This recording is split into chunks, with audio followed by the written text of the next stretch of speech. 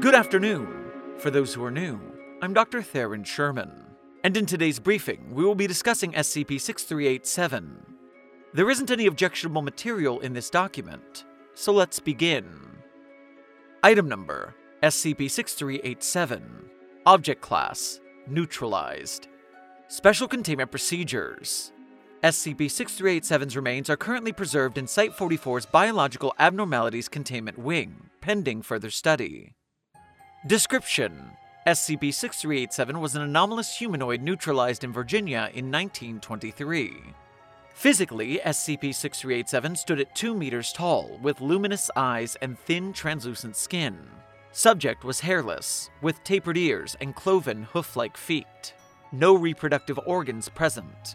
SCP-6387's hands, disproportionately large, each possess 4 digits with protruding claws measuring 6 centimeters in length.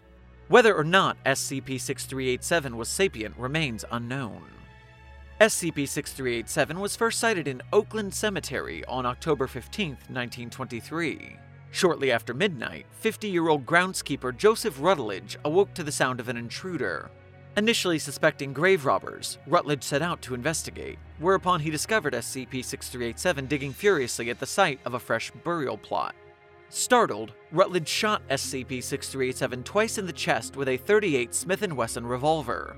Subject expired instantly, with Rutledge later informing the civilian authorities. Agents embedded in the local police force subsequently alerted the Foundation to suspected extranormal activity.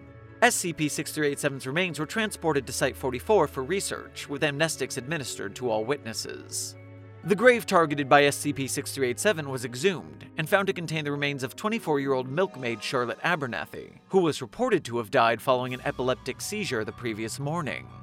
The casket's interior exhibited numerous prominent scratch marks. Cause of death was deemed suffocation.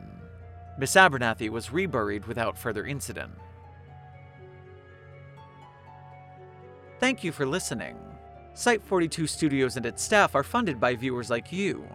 Please become a patron or visit our merch store at the link in our bio to support our work. Secure, contain, protect.